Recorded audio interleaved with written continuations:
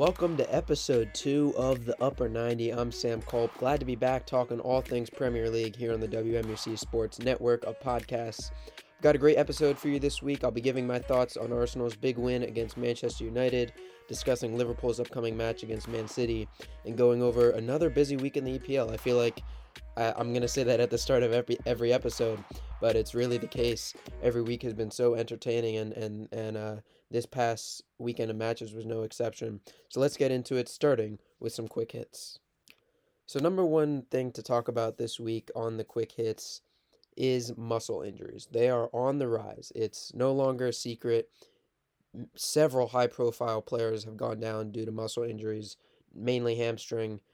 Just off the top of my head, David Luiz, Kevin De Bruyne, Sergio Aguero. That's just to name a few. And a lot of the coaches, the managers from the top clubs are catching on. They're criticizing the EPL for not allowing 5 subs. After the restart, last year, 5 subs were allowed for the rest of the season. It was something that some fans objected to because, it's not normal with the game. 3 subs has been around forever, 5 subs, but it's for this reason because it was meant to prevent injury. At the start of this season, the Premier League initially indicated that they would keep the 5 subs. They went back on their initial ruling, said no, we're gonna go back to the way it was before the pandemic, 3 subs, and kind of deal with it is what they were saying to a lot of these top clubs. And the issue is that the Liverpools, the Man Cities, the Man Uniteds of the world, they're playing European matches. They're playing 2 matches a week, pretty much every week up until January. Pretty much, they have Champions League, Europa League, and of course the Premier League. So they're playing multiple matches a week, and they're the clubs that are getting hit hardest by injury. And I have here a quote from Jurgen Klopp talking about this, saying that you know we didn't. He's kind of advocating for only those clubs competing in European competitions to have the 5 sub rules. And this is his quote. He says, "None of the top 7 clubs ask for any advantage. We just knew because we knew our schedule that it would be incredibly difficult to have the best games at the weekend in the Premier League. It would have helped that as well. I think we should think about it again." He's referring to the 5 sub rule. I think he makes a really fair point. Um, even during a normal season, and just to remind everyone, this was not a normal off season. It was compacted based on the late finish to last season and the relatively normal start time for this season. So instead of there being a month and a half to 2 months of a break for the clubs competing in European competitions, it was really in some cases less than a month, which is a very quick turnaround in the world of top soccer. For guys to get fit and back on the field for the start of the season, that's incredibly difficult. And I think Jurgen Klopp is kind of pointing to that here, saying, we don't want an advantage, but our players are being put through the grinder every week. They're playing hard every week, and we don't get 5 subs, so we don't have a chance to keep them fit for every match day, and therefore that's leading to injury. Um, Personally, I do like the 5 subs. I actually thought it was a little more entertaining to see 5 subs. We kind of got, especially after the transfer window, we'd get to see a little bit more of a variation in lineups. That would have been nice, but at the same time, I know how difficult it's going to be for the Premier League to go back again on their decision. So initially they said 5.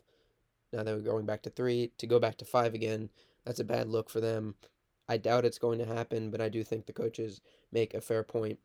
Moving on to the second quick hit of the week. Some more injury news, unfortunately. This is referring to West Ham striker Mikel Antonio. He's suffering from a hamstring injury. He should be back soon, according to West Ham head coach David Moyes. He was sorely missed in their 2-1 loss against Liverpool. He's a big part of that West Ham attack. He's one of the main reasons why they've gotten off to a hot start. West Ham needs him back. They kind of suffered on the attack against Liverpool. I'm going to talk about that game a little bit more in depth later, but Liverpool have somewhat of a vulnerable defense. He's really important to them, but it looks like he's going to miss a couple more weeks with that hamstring injury. Quick hit number 3. This is actually a statistic that I saw on Twitter that I was just blown away by, and it really shows the impact of the goalkeeper for Chelsea. Edouard Mendy, their new signing from Rennes, goalkeeper, in to replace Kepa. Kepa, the world's most expensive goalkeeper if you go by transfer fee. And the stat is that Mendy has had 3 clean sheets in October. It's been an incredible month for Chelsea's defense and back line. They played excellent. They got another. They had another great performance this past weekend against Burnley in a 3-0 win. So Mendy has 3 clean sheets in October. Meanwhile, Kepa has only 2 clean sheets since January 12th. And remember, he was the starter all up until, this past month. All that time, only 2 clean sheets. In the Premier League, this is. That is incredible to me. It shows the impact of the goalkeeper. Yes, Chelsea improved their back line, but just watching the games, you can tell the energy that Mendy brings to the squad that Kepa just didn't bring, especially towards the end when he was losing his confidence. It's just such a difference for Chelsea, and it's one of the reasons why I think they can kind of hold their heads high, even after a somewhat shaky start. But they're on the way up. The goalkeeper is making a massive difference, and they're sitting pretty well. They've got to be confident about where they stand now going into the rest of the season. All right, then moving on to the first game breakdown of the week: Arsenal versus Manchester United, the premier matchup of the weekend. Turned out to be a fairly one-sided game. I was certainly shocked by this. I was pretty vocal in my criticism of Arsenal manager Mikel Arteta last week. I thought he hadn't done a good enough job in the Premier League all season, and he completely proved me wrong this week. Arsenal dominated the game. There's no question. The result was 1-0 to Arsenal. They scored their only goal on a penalty by Pierre-Emerick Aubameyang, but that scoreline doesn't show how dominant Arsenal was throughout the game. I even tweeted that it would be classic Arsenal to dominate the entire game so thoroughly against a top team like Manchester United and end in a 0-0 draw. Thankfully for the Gunners, they did score a goal, but I was shocked by how well they dominated the game. Even though the two sides were even in possession, shots on goal. If you look at the stats, it doesn't really tell the full story of the game because things are a little bit skewed because Arsenal scored, I believe it was in the 75th ish minute, and for the last 15, Manchester United basically controlled possession, trying to get that goal back. They didn't, but it was really Arsenal dictating the entire game from start to finish. Number one difference maker for Arsenal since he signed to the Gunners has been Thomas Partey. Huge difference maker. I mean, I talked about Mendy being a difference maker for Chelsea. Partey has been the difference maker for Arsenal. His ability to move up and down the pitch is incredible. He provides he's a dynamic playmaker that the Gunners really haven't had in years. I mean, I can't think of the last time they had a midfielder as good as him. It's been a while for sure. And even though he's not going to score the goals, he's not going to make the highlight plays. He's so good in possession. He's so good battling on and off the ball. He makes a huge difference to that defensive line, but he can also push up, and he's incredibly versatile. And he made a difference against Manchester United. The biggest fault with United throughout the season, really, I think, has been the midfield. And when you put Partey against that struggling midfield, it's not really a close competition at all. Arsenal won their first road game against the Big Six in 30 matches. It's a statement win for Mikel Arteta. As I said, I was a vocal critic of his. I thought his tactics were all over the place. His selection with Willian and Pepe on the wings, it was confusing to me. He kind of switched some things around. The midfield, instead of it being Xhaka and Partey, he put Partey and Elneny, and that seemed to really work. It kind of gave them a more attacking mindset, and it worked for them. They played really well. The back line held up. That's another issue that Arsenal has had in last season and somewhat to the start of this season. Gabriel has been a great signing for them, and they played their best match in quite a long time. I mean, I've said it before. for teams to get into the top four, that especially like Arsenal, you got to win these road games against the Big Six, and they finally do that for the first time since 2015. It's a massive win for them. It's a huge confidence booster going forward, and I'm not ready to say they're going to contend for the top four, but they're off to a pretty good start this season. There's no doubt about that. As for Manchester United, and I know that a lot of the criticism on the team has fallen on their manager, Ole Gunnar Solskjaer, and I'm not going to stray from that.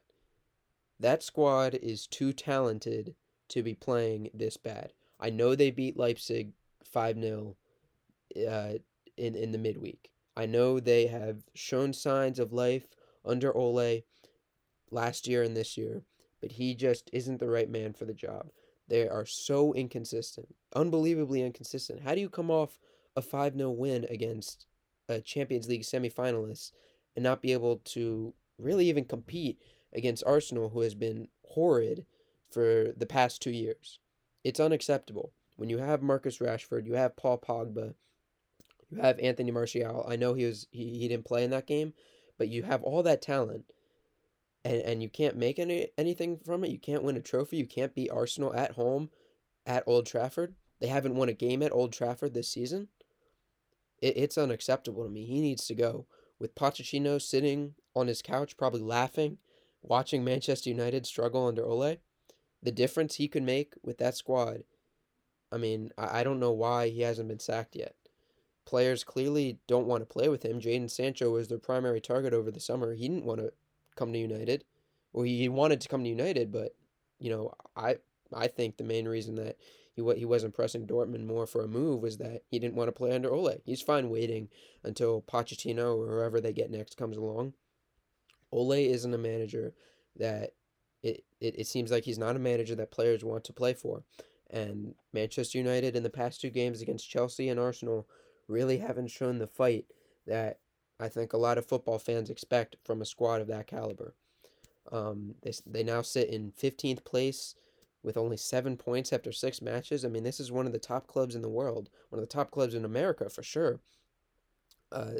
Top supported clubs in America, and as I said, they have the talent to be competitive, but the manager just isn't working tactically. I can't really point to one issue. There's a lot of different things. The midfield has been their biggest struggle all season. Some of it, I do think you have to point at the players.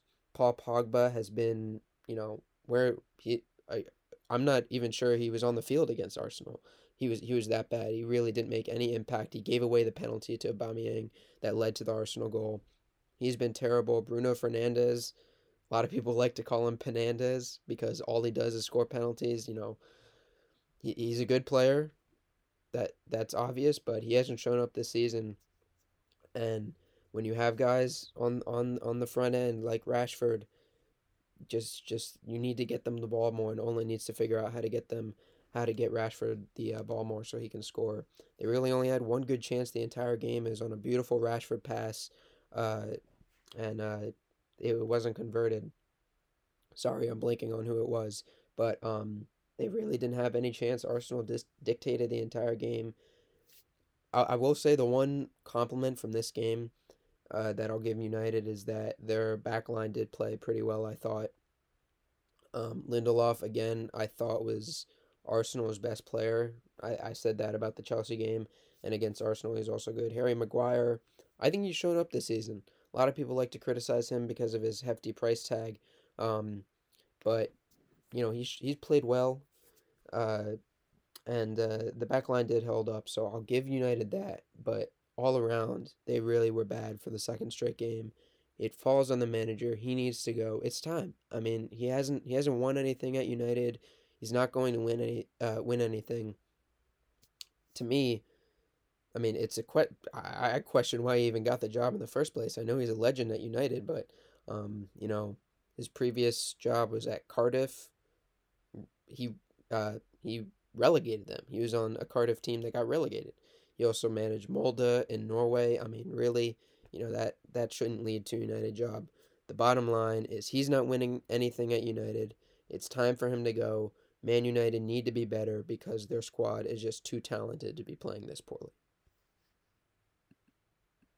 Moving on to the second game of the week, Liverpool versus West Ham. Another club that I doubted wrongly, it would appear. Last week I said without Van Dijk, I thought they were going to struggle. They, they struggled. They didn't look like the dominant Liverpool that we're accustomed to seeing again against West Ham, but they did scratch out a 2-1 victory. They gave up the opening goal, and then from there they pretty much dominated. Um, Van Dijk is so important to that back line. I'm honestly really surprised that they've held up, but it's just another example of Jurgen Klopp being the best manager in the world. He seemingly can deal with anything. And they were also missing Fabinho, their other great central defender. So Nathan Phillips, the youngster, had to make his EPL debut and performed well in a big moment for Liverpool. So credit to him.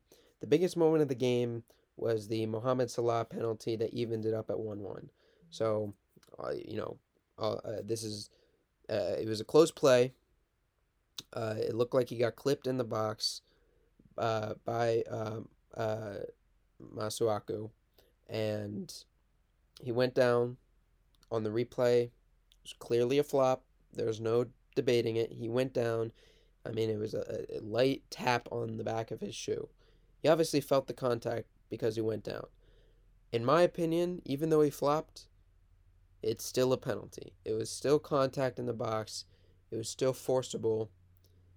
And, you can call him a cheat. You can call him all these things because he took a dive. But that's what strikers are taught to do nowadays. And if he doesn't go down, there's no penalty call. Even though it's contact in the box, it should have been a penalty. But if he stays up, it's unlikely it's called. So, in my opinion, it's more him using the system because refs look for players to dive. There's no debating. They look for players to dive. They look for guys to fall down instead of what they should be looking at, which is this a penalty objectively? So, Salah flopped. He took a dive. It was called a penalty rightfully. I think it speaks really to just the greater culture of the game nowadays with refereeing. That even with VAR, players are still know they have to flop to get a penalty called. So, after that penalty, Liverpool evens it up at 1-1. West Ham still fought hard, but eventually they did concede. Diego Jota scoring his third Liverpool goal in 3 games. He's been incredible for them. He actually scored a hat trick today. I'm recording this on Tuesday. He scored a hat trick in Liverpool's Champions League game against Atalanta, but he's been spectacular, absolutely spectacular since he came to Liverpool. He's been their biggest signing of the transfer window. Even I think he's been better than Thiago, who they paid more money to get. But anyway, he scores another goal. Liverpool wins 2-1. West Ham, I think they still need to keep their heads high. They've still had a great start to the season. The comeback against Tottenham, they drew with Manchester City, and they played well against Liverpool. It's a shame they weren't able to get points from it, but I think David Moyes knows that he's onto something, and that once Mikel Antonio comes back, they're going to be back to their full form. He's their best goal scorer, so that was kind of what they were lacking against Liverpool, a real striker that could break through that somewhat shaky back line, even though they did play well without Van Dijk. I still think they're susceptible, especially with no Fabinho. But yeah, it was a good effort from West Ham. Liverpool next up have Manchester City, and that leads me into my preview of that game. Liverpool versus City, huge matchup next Sunday at 11:30. I'm really excited. I even though both of them have kind of gotten off to shaky starts, this is the match between the top two. These are the clubs that you want to see playing against each other, especially going in an international break. So they're going to go all out. But if you go by the table, they're actually on opposite ends of each other. Liverpool is still in first. They're maintaining that champion's position. A lot of people are saying they're the most disrespected defending champion ever. I'm not sure about that. But City is in 10th. They haven't gotten off to a great start. They've dropped some points against teams that they should beat, like West Ham.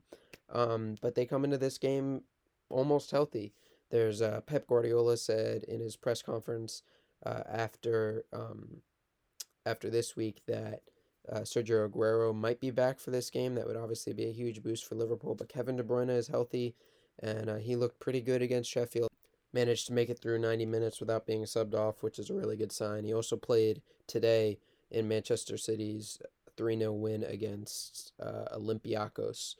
He did get subbed off, but he seems fit. He seems ready to go, and he's obviously going to I assume play in this massive matchup against Jurgen Klopp's Liverpool. Both clubs are still expected to finish near the top. I had them 1-2 in my predicted top four. I think I'm just going to stick with City winning the title, but this matchup obviously is going to play a huge role in that. Um, as for Liverpool, with Jata's form in the past couple matches, I'd have to think he starts, right? Although that does mean you have to sit either Firmino, Salah, or Mane, and we know how good those three are at the front. So we'll see what Klopp decides. In my opinion, if he does decide to sit one of those front three, it's got to be Firmino. Mane and Salah are just too important to that attack. And but the way Jota is playing, he's so quick on the ball. He's a great striker. It was a great pickup for Liverpool, and he's added a nice piece off the bench for him for Jurgen Klopp. He might stay coming off the bench, and it'll probably still work out for them with City's defense kind of being lackluster, especially on the left side. It's only going to take one mistake from that back line for a goal to be scored, and Jota with his speed can definitely do that. As for a prediction, even though I think City's going to finish top, I think this is going to be a 2-2 draw. I think if I have to give a slight edge to one team, it's actually going to be Liverpool. I think they come into this match in slightly better form, a little bit healthier, just a more confident squad, it would seem, through these first 7 weeks in the Premier League. Manchester City are still a very strong side, but and that's why I think it will finish 2-2. Their attack is still very strong, even without Aguero. They still have, obviously, Fernand Torres, De Bruyne, all these great players that we've seen on City throughout the past couple seasons who have really taken charge. They're going to score some goals. It's going to be an entertaining match, but no winner on this one. I think it's going to be a 2-2 draw. As I said at the top of the show, it was another exciting week in the Premier League. Let's talk about some of those other matches, starting off with my club, Chelsea, defeating Burnley 3-0. I talked about it a little bit earlier. Edouard Mendy played spectacular, fourth straight clean sheet in all competitions. As a Chelsea fan, I'm super excited to finally have a goalkeeper that I can trust, and quite frankly, a defense that I can trust. They've looked so good. Thiago Silva has been a great signing. Kurt Zouma, after somewhat of a shaky start, has really picked it up, and the back line is helping out Mendy, and it's another reason why they've kept 4 clean sheets in a row. As for the attack, Hakim Ziyech scores again. His first Premier League goal, his second goal in all competitions for Chelsea, but he is the real deal. I thought when they signed him, he was going to be one of their best signings. I think value wise, he might be their best signing just because of what he can do on the wings. He's such a good crosser of the ball. He's going to really help them from set pieces, and on the attack, he's mobile. He's a great runner. He does all the things that you want in a striker, and they essentially replaced Willian with Ziyech. So I don't know. You tell me. I mean, I'll take a 27-year-old Ziyech over a 32-year-old Willian any day of the week. So pretty good swap there, in my opinion. Moving on to Fulham versus West Brom. Fulham gets the 2-0 victory in a relegation 6-pointer. I know it's a little bit early to quite be classifying the match as a relegation 6-pointer, but it kind of feels like that. Both clubs have really struggled to get their footing in the Premier League after being promoted. Fulham gets their first win. West Brom has still yet to win a match, but we'll see. West Brom was in my bottom 3 prediction, but I still think they have some talented players. I still think they're going to contend to stay up at the by the end of the campaign. But it's a great win for Fulham. they struggled as well to start. Finally, they get a win, and who knows? They could keep it going. This Premier League season has been absolutely crazy. It wouldn't surprise me if they somehow go on a little bit of a run here and gain some points. They play West Ham next week. That's obviously going to be a tough match, but it's a great win for them, and you like to see those small clubs, start to gain some footing in the top flight. Next match, Leicester versus Leeds. Leicester dominating 4-1. This was actually the surprising result of the week to me, the shocker. I was really surprised by Leicester's attack because they had kind of been somewhat docile in their last couple matches. I know they exploded, what was it, against Man City a few weeks back. They won that game 5-2, but since then they've looked somewhat weak on the attack. A lot of their goals obviously rely on Jamie Vardy. He did score again in this match. Actually, it was a milestone goal for Vardy. It's a really an incredible story from non-league, working his way up in Leicester from the Championship to the Premier League. He scores his 110th Premier League goal, which takes him past Ryan Giggs on the all-time Premier League scoring list. It's incredible for him. He's scored more goals. I saw this on Twitter. He scored more goals than Cristiano Ronaldo, um, Luis Suarez in the Premier League. A lot of great names. I mean, he's going to go down as one of the all-time greats. And he's continuing to score goals at a high rate for Leicester. He's still their best player after so many years. Leicester was missing a lot of players for this game. Evans and Ndidi, Soyuncu all out. They still managed to get it done, and this is again what we see from Leicester every year. It feels is that they are resilient. They will push you. They might not have the most talented squad, and obviously since they won the Premier League, they've lost a lot of talent, but they're still close to the top of the table, and they get a big win against a Leeds team who have been really hot, especially on the attack. They hold them to 1 goal. Final match from the week: Southampton beating Villa 4-3. Another surprising result. I mean, I never expected Southampton to score 4 goals in a match this season. If you watch them over the past couple years, they've been a very defensive minded club, but they put up 4 against Villa. Villa, I would have expected to score 3, but not get beaten in a shootout like this. That Southampton attack with Danny Ings just looks different. James Ward-Prowse is definitely a big part of that. He scored twice for Southampton in that win. So they're a team to watch out for. If going by the table, they're sitting pretty. They're sitting in 5th place right now, ahead of Chelsea, ahead of Arsenal, ahead of Man City. Ahead of these good clubs. So they're definitely a team to look out for. With Wolves kind of being the fairy tale story over of last year. Maybe Southampton kind of will take that role and push for a European spot. We'll have to see. As for Aston Villa, they'll be fine.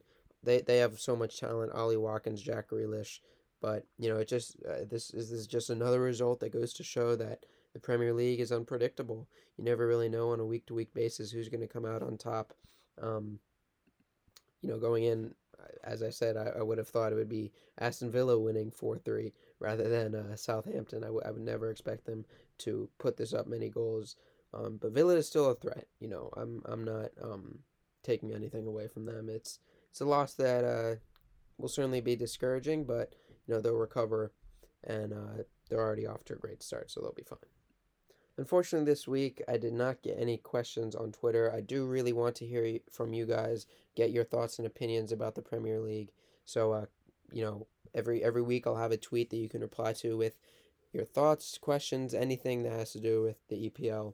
I'm always open to it, and I love interacting with fans of the sport. There aren't many of us, so it's always nice when you can find some and engage in a little bit of banter.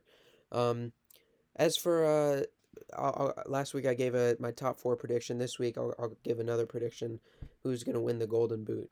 Through the first 7 weeks, Dominic Calvert-Lewin and Son are tied at the top with 8. Salah and Vardy are right behind with 7 each, and then Bamford has 6, coming in 5th. So it's congested at the top. I think there are so many great goal scorers, a couple that have broken out like Bamford and Calvert-Lewin this season. So it's a tough prediction. Before the season, I was saying Aubameyang. I thought it was clear. Doesn't look like that, So I'm gonna do a little 180, change my prediction a little, and go with Mo Salah. I think he's just too good. He's so quick in the box. He's going to draw a ton of penalties, and it looks like he's Liverpool's primary penalty taker, at least for now. He's going to rack up the goals. Calvert-Lewin is the popular pick, kind of the trendy pick right now, but my question with him is, can he stay healthy and keep up this production throughout the season? Everton have already shown that they could drop off. They lost 2-1 to Newcastle over the weekend. So I have questions about that squad and of Calvert-Lewin. So I'm going to go with Salah. It's the conventional pick, but I think he's going to do it again. I think he looks like he's back to his top form, and Liverpool are going to need him more than ever. Before I end this episode, I just want to quickly talk about something not Premier League related. The U.S. men's national team released their roster for their friendlies against Wales and Panama over the weekend. I just want to spend a brief moment talking about the improvement of this squad since they missed the World Cup in that horrific, don't even want to think about it, loss to Trinidad and Tobago back in 2017. This squad has improved so much since then. Pulisic is still there, but Gio Reyna, Zach Steffen in goal as opposed to Tim Howard. I love Tim Howard, but back in 2017, he was long gone by then. Now the U.S. has a goalkeeper they can count on. Weston McKennie in the midfield. I mean, it's exciting just to see this squad blossom, and a couple guys in there in the Premier League. Obviously, Pulisic for Chelsea and Steffen for Manchester City. So it's encouraging to see. It'll be interesting to watch how they fare in those two friendlies. But hopefully they can make a push back into the World Cup. I know as a U.S. Premier League fan, it's sad during these international breaks to see all these great players from the Premier League, whether they're English, Spanish, Brazilian, wherever, go off and play for their national teams and be really good playing for them and get to world-renowned success. And as a U.S. fan, I want that too. So I'm hoping you guys are rooting for the U.S. men's team along with me. But with that, I'm going to wrap up this episode. You can follow me on Twitter @Culp_Sam. Continue to send your questions and thoughts about the Premier League there. You can also follow WMUC Sports @WMUC Sports. Thanks for listening. I'll talk to you next week.